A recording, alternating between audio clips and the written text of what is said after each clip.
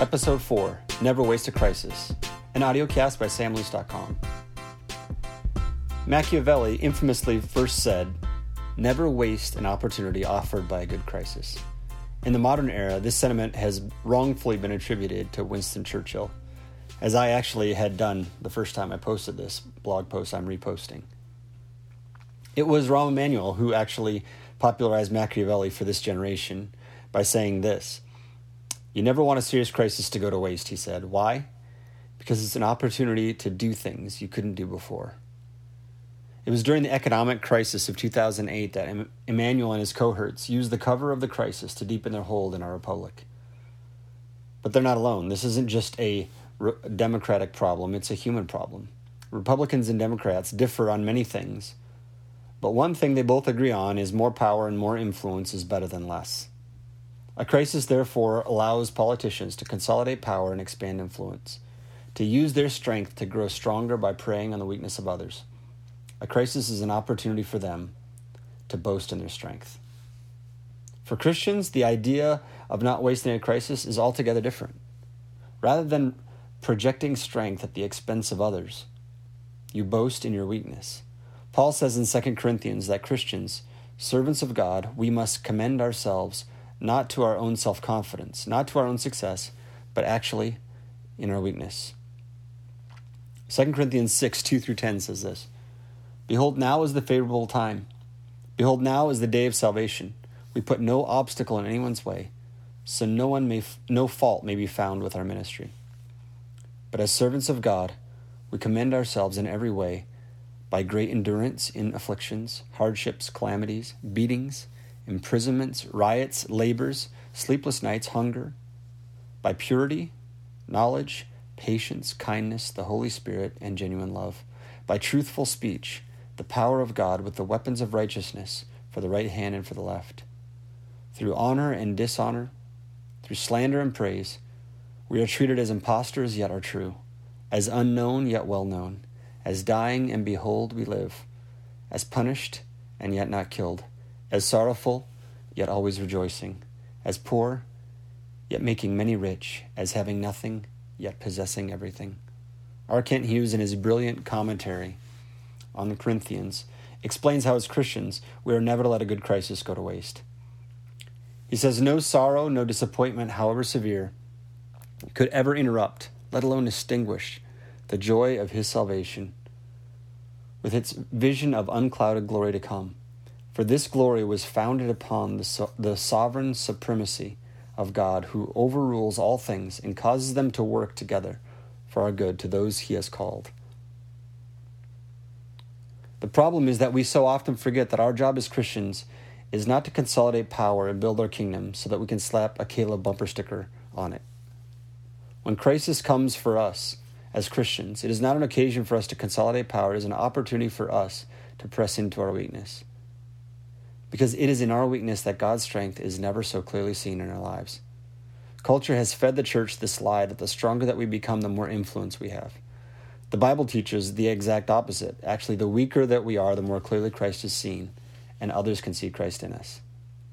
What makes Jesus famous is not our little victories, but by pressing into Christ when we have nothing left, when all feels lost. Endurance in the face of difficulty is a virtue and a grace that is mocked more than celebrated in our culture today. It is looked at by Christians and non-Christians alike as weakness. There are many well-meaning people preaching another gospel, one of ease and of happiness. Our culture is chasing its desires of pleasure into the grave. What people miss in chasing happiness is actual joy, true joy, life-altering, life-sustaining joy, a joy that is paradoxical, a joy that is marked by suffering but not marred by sorrow. R. Kent Hughes says this about Paul in his commentary on 2 Corinthians. In point of fact, Paul's sufferings did not disqualify him. Rather, they prove the authenticity of his faith and commitment. The fact that he did not quit or curse God for his miseries, as so many had done, but he endured, testified to the genuineness of his faith. In fact, his endurance declared that the gospel is true and Jesus is worth it. And this is what endurance does. And this is what we do in the midst of difficulties, in the midst of calamities, in the midst of a crisis. Christians endure because our endurance declares that the gospel is true and Jesus is worth it. The reason why I re-released this post was because it was brought to my attention that I misattributed a quote to Winston Churchill that I looked up on the internet, but I didn't find the exact source for, and I should have. And in looking for that source, I couldn't find it, and I therefore misattributed it, and I wanted to correct that and make sure that I didn't do that, misattribute it. So, but in doing that, I started reading it, and I read this article, and it really was helpful to me, and it was a great reminder for me in our particular cultural moment that we need to, in the midst of crisis as a country and as a nation, and even in our world, we need to make sure that we view crises very differently. They don't use these as opportunities to strengthen our position, but that we use them as reminders of the weakness of our position and the strength of Christ that we put our hope in. Because anything we put our hope in that's other than Christ will ultimately crumble and will lead to greater crisis. But when we put our hope, when we boast in our strength, what we're saying is my hope is in the strength that God provides through Christ. There's a couple things that stand out to me in this blog post that stood out to me as I was reading it. One was that I think in America we have been, it takes crises to wake us up from the way that we have been complicit with culture. It takes a crisis to wake us up to realize, hey, we're saying the same things everyone else is saying, and it is producing in us the same amount of fear and the same amount of dread as everybody else is experiencing, because we're preaching the same gospel they're preaching. And when I read this article, I reminded myself that says this: the Bible teaches the weaker that we are, the more clearly others can see Christ in us. What makes Jesus famous is not our little victories, but pressing into Christ when we have nothing left. See, that's what makes Jesus famous. When the Cyprian plague took place in Rome, this is how Christians became famous. Actually, it wasn't because of Constantine. It was because when everybody else was running away from the plague, Christians ran to it. And see, that's the difference, because they understood that their lot in life wasn't by preserving themselves. It was modeling Christ, because they were running to the poor, to the weak, to the hurting, because that's what Christ had done for them. And see, that's what makes Jesus famous. It's not consolidating power and having the biggest church, having the most viewers, having the most likes. What makes Jesus famous is pressing into our weaknesses when we have nothing left, when all feels lost, and to say, Jesus, you're my hope, you're my joy, you're my life. And it's that endurance. It's patiently enduring. It's that over and over practicing trust in such a way that our sorrows don't disqualify us, but they actually reveal to others that Christ, a power that comes only from Christ. It doesn't come from my ability. Like, my natural inclination in crisis is to freak out. But by the grace of God, I see beyond the crisis to that which, and take a hold of that which is greater than that. That this world is not our home. This world is not our home. In effect, so this is what he says. Our King Hughes says, and I love it. I say this all the time, and I say it to myself: endurance in the midst of trials proves the gospel is true and Jesus is worth it. And this is what we have to remind ourselves, that how we react in the midst of trials is evidence of, do we really believe the gospel? Is the gospel true? And if it's true, applied to our lives, it should produce a different reality for us.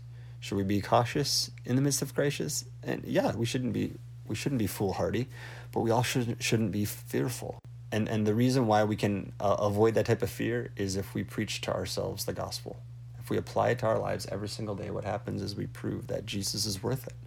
Jesus is worth the discomfort, the pain, the sorrow that I'm facing, because He is my joy, He is my hope, He is my life. Another thing I found super helpful was in reading an article in Table Talk by Ed Welch. He said this. He said, he's talking about fear. He said, "We might wish all of our fears to go away, but our fears, of course, are not all bad. Their greatest good is that they remind us that we are small and that we need Jesus." And I think that is so powerful, because we think that the Christian life is marked by absolute and complete fearlessness. But the reality is that our fears remind us that we are small. And what they do is they push us to God, who is bigger and stronger and greater. So this is what makes us different. This is what makes Jesus famous. It is not our strength, not our relentless projection of strength, not the fact of how many celebrities come to our church. What makes Jesus famous is that we say, man, I'm scared just like you, but I'm running to Jesus as fast as I can, as hard as I can, and with every breath that I have. Another thing, reading from that same article, this is what Ed Welch said. He said he said this: "Among our ever-expanding troubles, fear and anxiety have pride of place. They are quintessential human issues. They are not so much problems that occasionally seize us. They are regular features of our daily lives that can either be quietly in the background or loud and dominating in the foreground. In this era, they come attached to our humanity. They say that we are powerless and weak, that there are troubles ahead, that things we cherished are at risk, and there is not much we can do about it. And they are correct. Their specific predictions are often off, and they don't tell the whole story, but they are correct. In this world, we and the people that we love will know trouble." But the next part of that verse says this: "But behold, I have overcome the world." I have overcome the world, and that's where our confidence lies, in that reality, that Jesus has overcome the world, and we can have total confidence and total peace, even in the midst of being afraid.